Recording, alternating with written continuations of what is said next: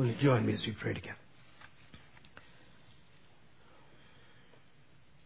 Thank you for your grand and glorious affirmations that you are Lord and that you alone can break the hearts of your people and change them, Father. We have no words, no works, even no promises to bring to you that we can count upon. With the Apostle Paul, we confess that we know that in our flesh dwells no good thing, Father. Sean prayed earlier on and before we came in, we can do nothing apart from you, but that in you all things are made possible for us. And so we ask you to do what you have promised. And we ask you now in the next little while to speak very specifically through your word. We know that your word is living and active. We know it is a two-edged sword that pierces our hearts. We know that it is bread for us to eat. We know that it's a script of a play from which we get our cues. But we are so fearfully aware that they can just become flat ink words on a piece of paper and just go right through our minds without affecting us. So we ask, living word, do not allow that to happen this morning. Grip your people, we pray in Jesus' name. Amen. Today we stand at the beginning of the 20th year of Solemn Assembly in our church. 2 decades of waiting on God at the beginning of every year. And for those of you who have joined our church, have been coming here since last year's Solemn Assembly and are not quite sure what it's all about, you'll get a flavor of that today as we continue the sermon. And so this message is really a call to us as God's people to gather together in prayer every night this week for Solemn Assembly. But today in our worship service, we also have the delightful privilege of commissioning and setting apart Chris Perumal as a senior associate pastor in our church as he begins our full-time ministry. And so this message will also serve as a charge to him and to Phoebe. And there's a passage of scripture that is uniquely suited to serve this double function of both calling God's people to prayer and charging a pastor and his wife as they are formally set aside for ministry in a local church. It is the prayer of Moses in Exodus chapter 33, verses 11 to 18. But first, let me give you a little bit of background. The story actually begins in chapter 32 of Exodus. Moses is up on Mount Sinai receiving the 10 commandments from God. But the Israelites down in the valley have already been led into idolatry. They have built the golden calf. Moses comes back down from the mountain. 3,000 people die that day because of the judgment of God. And the same Moses who executed that judgment goes back up the mountain the next day to plead with God to have mercy upon his people. And he says, God, even blot out my name if you must, but save your people. And God's declaration to him is, now I will blot out those who are sins, not you. You go ahead and lead my people. That's how chapter 32 ends, and this is where our story begins in chapter 33. The Lord said to Moses, depart, go up from here, you and your people, whom you have brought up out of the land of Egypt, to the land which I swore to Abraham, Isaac, and Jacob, saying, to your offspring I will give it. I will send an angel before you, and I will drive out the Canaanites. Go up to a land flowing with milk and honey, but I will not go up among you, lest I consume you on the way, for you are a stiff-necked people. When the people heard this disastrous word, they mourned, and no one put on his ornaments. And then God ends by saying, so now take off your ornaments, so that I may know what to do with you. 2 phrases in these verses have always gripped my heart. The first one is when it says, when the people heard these disastrous words. Now, you have to put yourself back in their place and listen to what God has just said to them. He said, I'm going to send an angel before you. I'm going to lead you to the promised land. I'm going to blow away all your opposition, and I'm going to bring you into a land of milk and honey. What's so disastrous about that? That would be like God saying to you and me at the beginning of this year, to you through me, Sundar, tell the people that this year, I'm going to send in my angels in your midst. I'm going to go before you, and I'm going to give you new territory that you've never had before. I'm going to blow away all possible opposition, both human and demonic. And by the end of 2012, you're going to feel like you've come into a land of milk and honey. How many of you would say, wow, those are disastrous words? You'll probably say, hey, I want to be part of that church. Bring it on, God. You know what made it disastrous? He said, I'm not coming with you.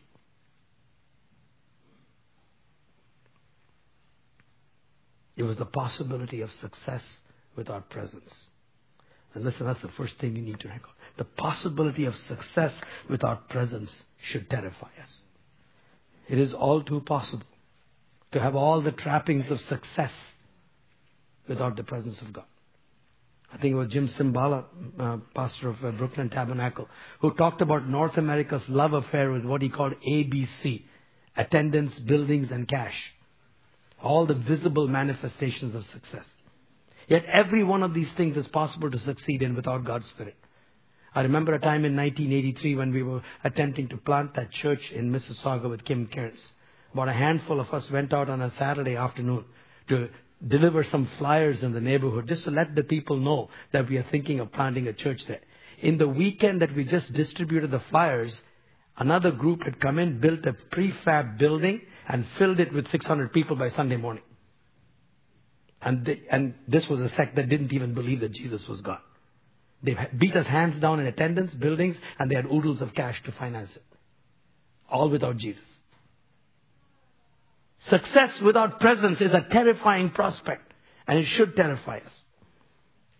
Solemn assembly at the beginning of every year is our way of saying to God, we don't want success without presence. We are willing to forego all of the visible reality dimensions of success, but we will not settle without your presence, God. No, he also refers to the people here as a stiff-necked people. It's a powerful metaphor for an arrogant, unrepentant people. Because the opposite of a stiff neck is a neck that is willing to bow down.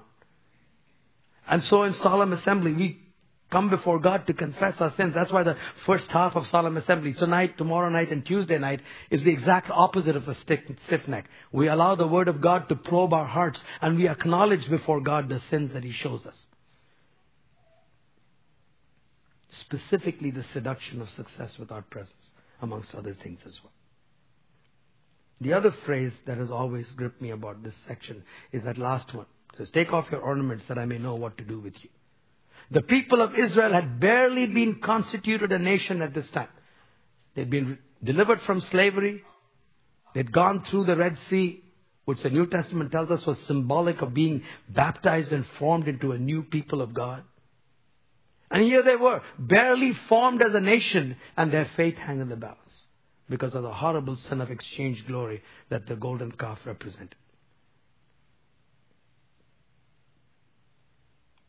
Now, Canada is not a theocratic nation. We're a democratic nation.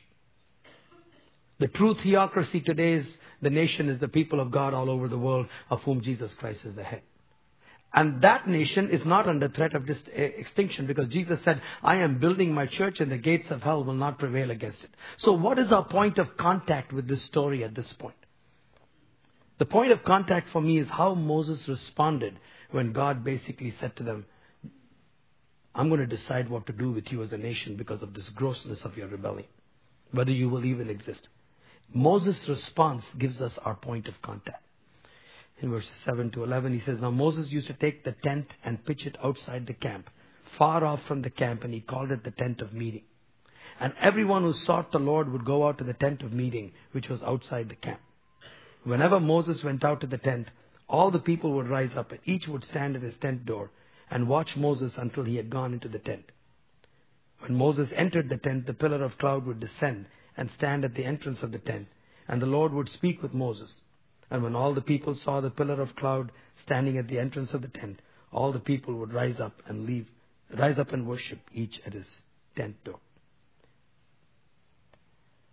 This is the point of contact as far as I'm concerned. When God basically, in effect, said to Moses, just leave me alone. I have to make up my mind what to do with you people. Moses was an immensely burdened leader who realized that this was no time to leave God alone.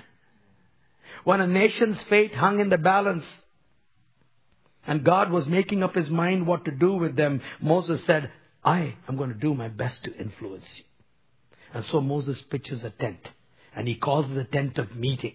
And there he goes to plead with his God on behalf of a people whose destiny is hanging in the balance. Moses was an immensely burdened leader who took a strong initiative. That's the point of contact. Leaders have to take the initiative when it comes to things like solemn assembly.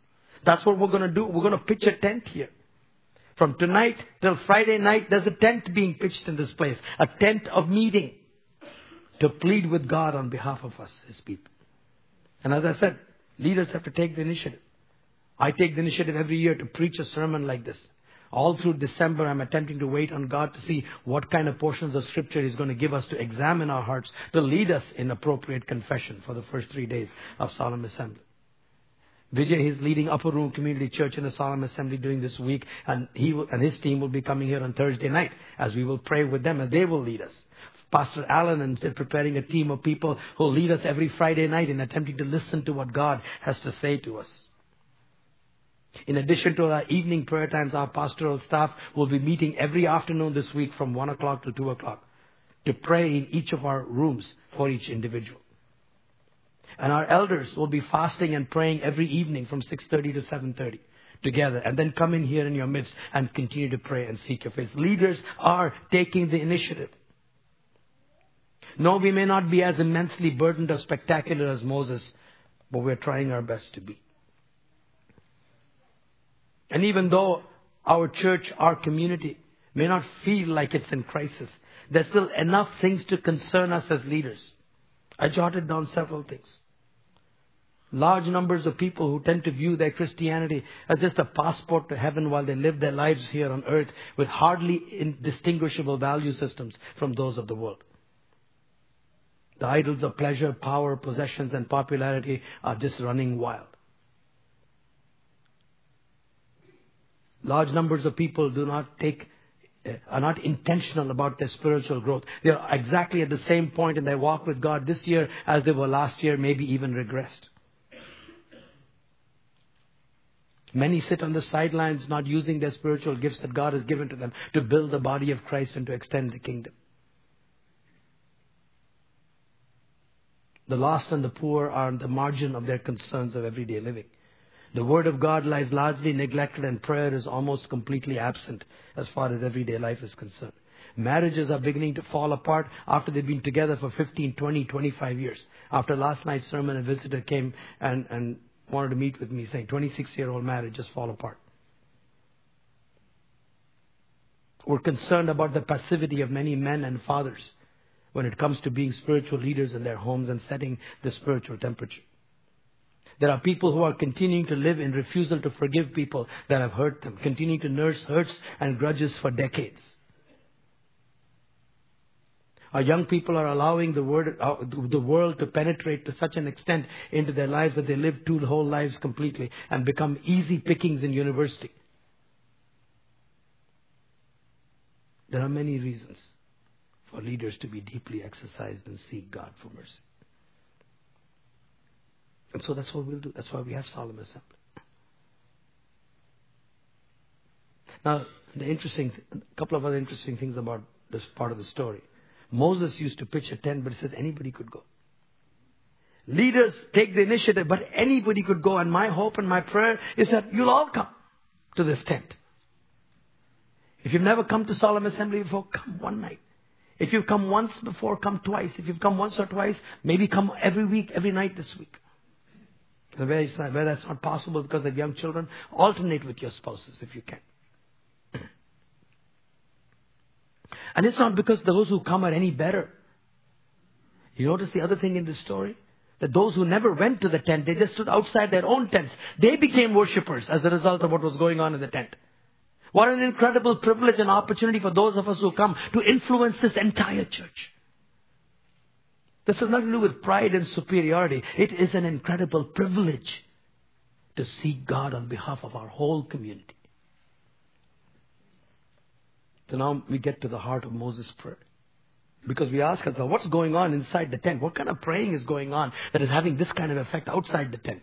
We don't have to guess because the Bible tells us what Moses was praying. That's why he begins. Moses said to the Lord, "See, you say to me, bring up these people, but you not let me know whom you will send with me. Yet you have said, I know you by name, and you have also found favor in my sight. Now therefore, if I have found favor in your sight, please show me now your ways, that I may know you in order to find favor in your sight. Consider too that this nation is your people." I'm just struck by how different this prayer is than the way most of us pray. Notice how he begins. You've told me, bring up this people, but you have not let me know. And if you and I were completing that prayer, we would probably say, but you've not let me know how to do it. We're a society that is consumed with methodology. That's not what Moses said. Moses said, you told me to leave the people, but you haven't told me who's coming with me. Well, God already told them, I'm going to send an angel. That's exactly the point. Moses said, I don't want angels. He's still after presence, you see. He doesn't want success without presence. He hasn't taken his eyes off that. And then he says, show me your way. Now, Moses was a leader who was well trained in the wisdom of Egypt. And the wisdom of Egypt knew how to build pyramids over the bodies of slaves. Moses so far only knew how to do even God's work Egypt's ways. That's why when he first got this awareness that he was going to lead the people of God, what did he do? He killed an Egyptian. He resorted to murder. That's doing God's work, which he rightly discerned God was calling him to, but he was doing it in man's ways, in Egypt's ways. And Moses knew he needed something else. God's work, you see, has to be done in God's ways. Which means that people get a priority over everything else. We don't do it perfectly in our church, not by a long shot, but that's why we've ingrained this into a core value in our church. But we will not violate people in the interest of results. That's why in solemn assembly, so many of the sins we will confess are relational. Remember I told you early on last year, the observation that most sins find their expression ultimately as relational sins, and they come to their worst expression with those people who are closest to us, our spouses, our children, and within the local church. And so it should not come as a surprise to us that God will probe us in the area of relational sins more than anything else.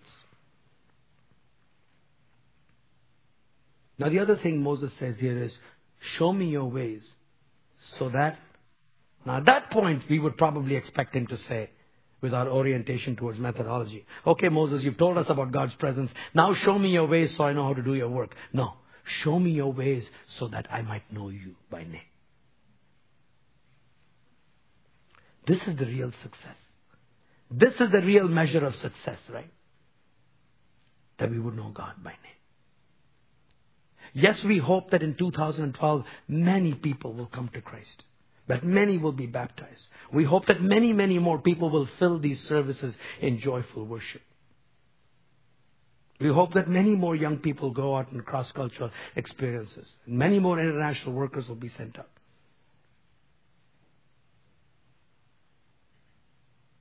But at the end of it, the real measure of success will be whether this congregation knows God by name or not.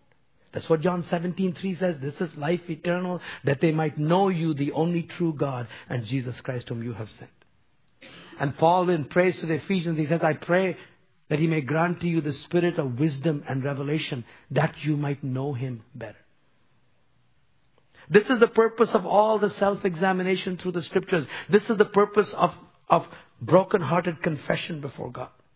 Not to beat ourselves up and make us look bad, so that somehow by making ourselves feel bad enough in God's presence, we earn brownie points with him. That's an insult to grace. That's why Sean's picture of his niece and his brother is so appropriate.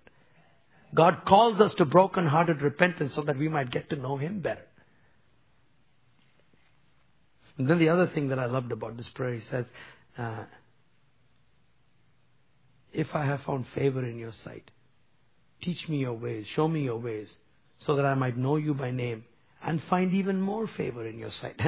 One man put it this way, little grace has become the basis for pleading for much grace. All the things that have happened in this church in 2011 that we rejoice in, and you wait till you read the annual report. There are many good things that have happened. Don't ever make the mistake of thinking we earned them. That somehow we were good enough for God to bless us. Everything is a gift of grace. Free, undeserved, lavished upon us because of Jesus' mercy and grace to us. And so this year, we want to say, God, you've been so gracious to us in 2012. We're going to do hard to pay you back. That's an insult to grace. Instead, we need to say, pour it on even more. Double and triple the grace this coming year. So that at the end of this year, we are even more indebted to you than we are.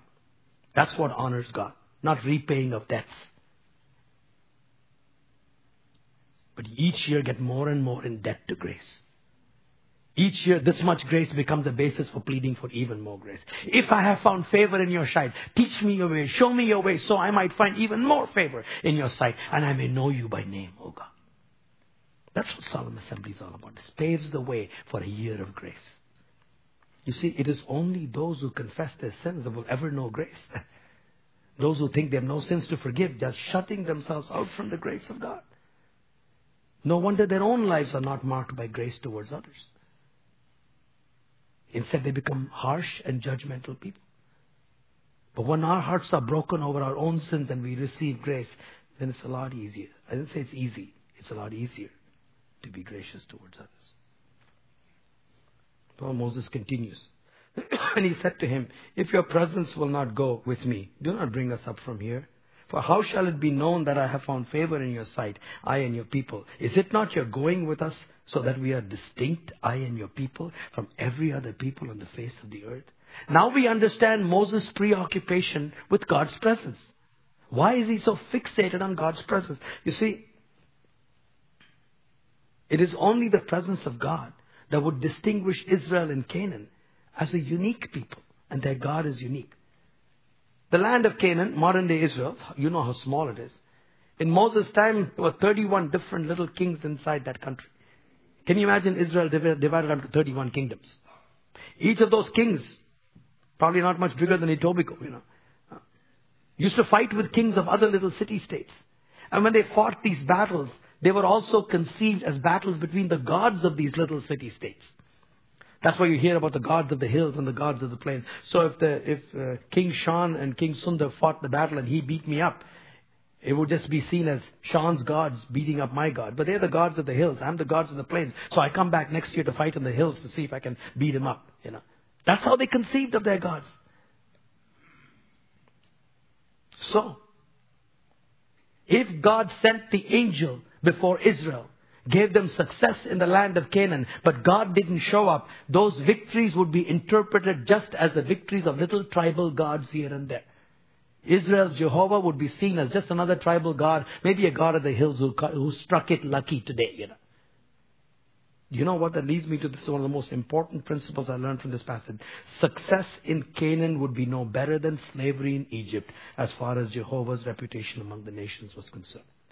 If God's presence did not go with the people, success in Canaan was no different than continued slavery in Egypt. Instead, Israel's victories in Canaan had to be of such a nature that they would know beyond a shadow of a doubt that Jehovah is supreme over the nations of the world. Otherwise, there was no point. It was God's reputation that was at stake. We as the Rexdale are a multicultural people serving a multicultural community. They have their gods they worship.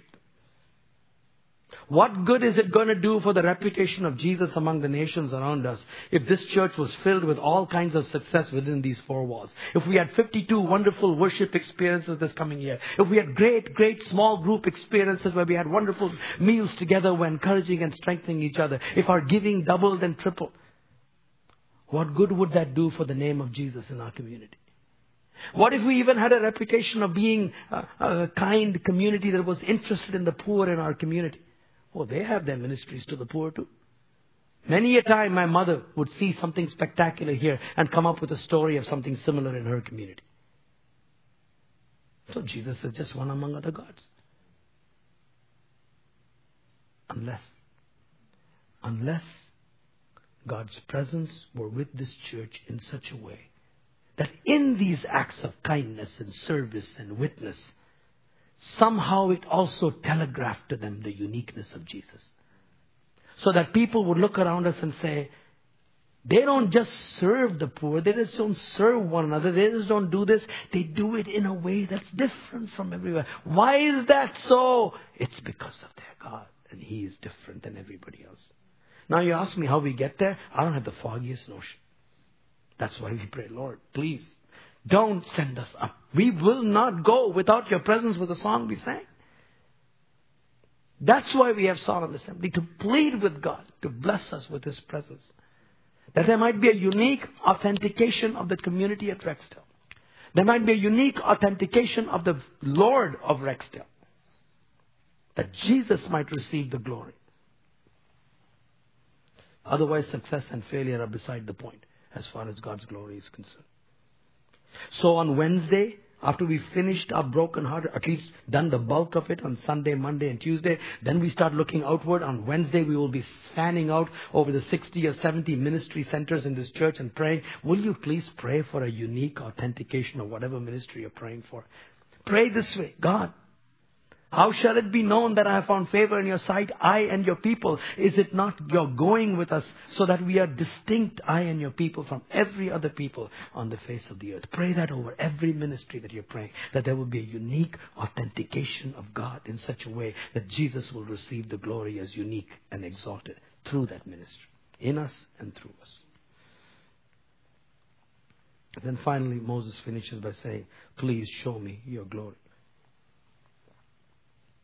As he reflected on the awful possibility of success without presence. As he saw the need to learn God's ways so he could do God's work in God's ways. As he realized that little grace was the basis for pleading for much grace. As he realized that a unique authentication of himself and his people was needed by the presence of God. Moses broke through to the conviction that this is where it all lay. This was the bottom line. God, please show me your glory. Moses realized that nothing else would sustain him as a leader. Nothing else would sustain him as a leader but an ongoing encounter with the glory of God. I know that's true in my case. However weakly that principle operates.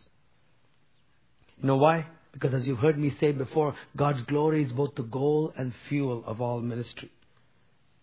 I still remember when John Piper introduced me to this in 1992 for the first time, and it was a paradigm shift in my approach to life and ministry. God's glory is both the goal and the fuel of everything we do. It certainly is the goal. The book of Revelation tells us that when history has reached its culmination, there will be people from every tribe, nation and language worshiping God and worshiping Jesus. And in our Christmas message we heard that too. God has given Jesus a name because he humbled himself and became obedient to the death of the cross. He's been given a name that's above every other name. That's the name Jehovah. At the name every knee shall bow, every tongue shall confess that he is Lord. That's the consummation of history.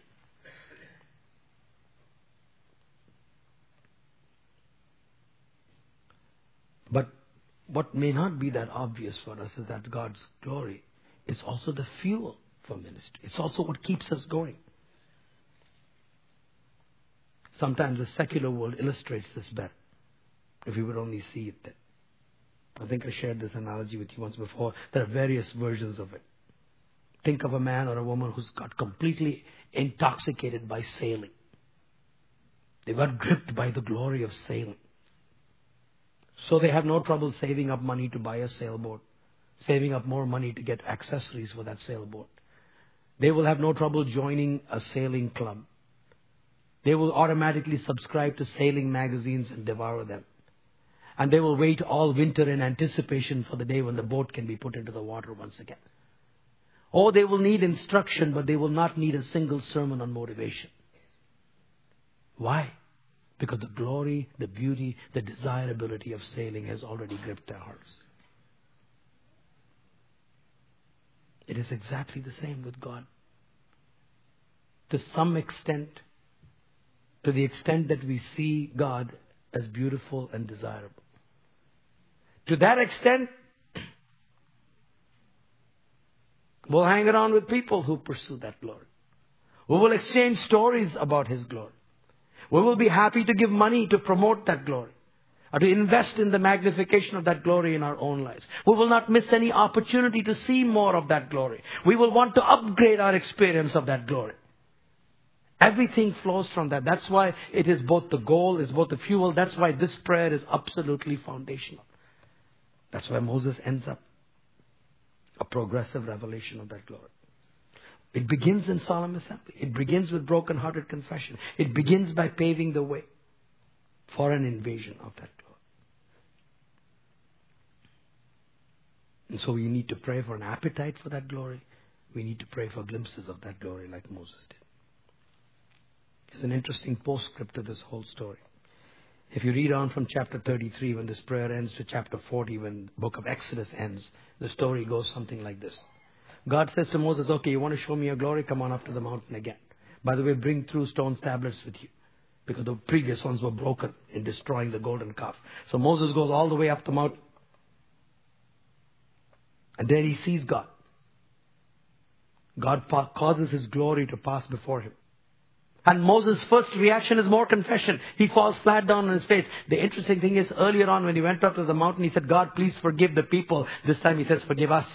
He had become one of the sinners himself. That's what Solemn Assembly is all about. We will be confessing sins that we personally may not be guilty of, but we know the church is. And if not this church, the church is. Solemn Assembly is corporate solidarity when it comes to confessing sin as well. And then God causes that glory to pass before him. Moses' face becomes radiant and he doesn't even know it. Something is happening to the man and he doesn't know it. He's being touched and transformed by that glory. And so he goes back down and he has new authority with the elders. He doesn't know why, but he has new authority with the elders. And so they collect all the resources that are needed that they came out of Egypt with for the temple. And the temple is built exactly according to specifications. There's 8 chapters of description of that. But it's all worth reading for the last verse. And this is what the last verse says. Then the cloud covered the tent of meeting, and the glory of the Lord filled the tabernacle. Moses not only saw a private encounter with glory, all of God's people got to see it. And I wrote down these verses, this sentence has also been a mainstay in my life. Between the temple planned, Exodus 23 to Exodus 31, detailed instructions for the temple. Exodus 34 to Exodus 40, detailed building of the temple. But between the temple planned and the temple completed and filled with the glory of God was a leader who would not leave God alone. Those verses are like a fulcrum. Moses praying in Exodus 32, 33 and 34. Is the difference between a temple planned and a temple built, completed, and God's glory filled. Because one man said, I will not leave you alone. I will say, show me your ways. Let your presence go with us. Show me your glory. A man's face was changed, and a whole camp of God's people was filled with glory. Is that not worth it? Do you not want radiant faces? You won't know it, but everybody around you will know it. Do you not want transformation like that? Rather than just a little bit of a self-improvement program with a few New Year's resolutions that have no life in them but are just dead legalism. I don't know about you, but that's what I want. And I'm going to keep asking God until I get it. And would it not be an incredible privilege for us to usher in God's glory this year for all of our people? Solemn Assembly is an opportunity for us to do that. And my brother Chris, this whole sermon is a gift to you. This is my charge to you, that you will become a leader like this in our midst. Please come and respond before we pray.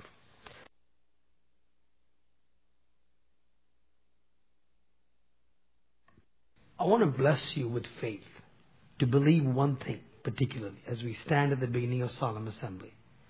I want to bless you with faith to believe that repentance is actually a gift from God. That repentance is not a burden but a gift because it paves the way for His presence and His glory. And believing, may you act. Go in Jesus' name.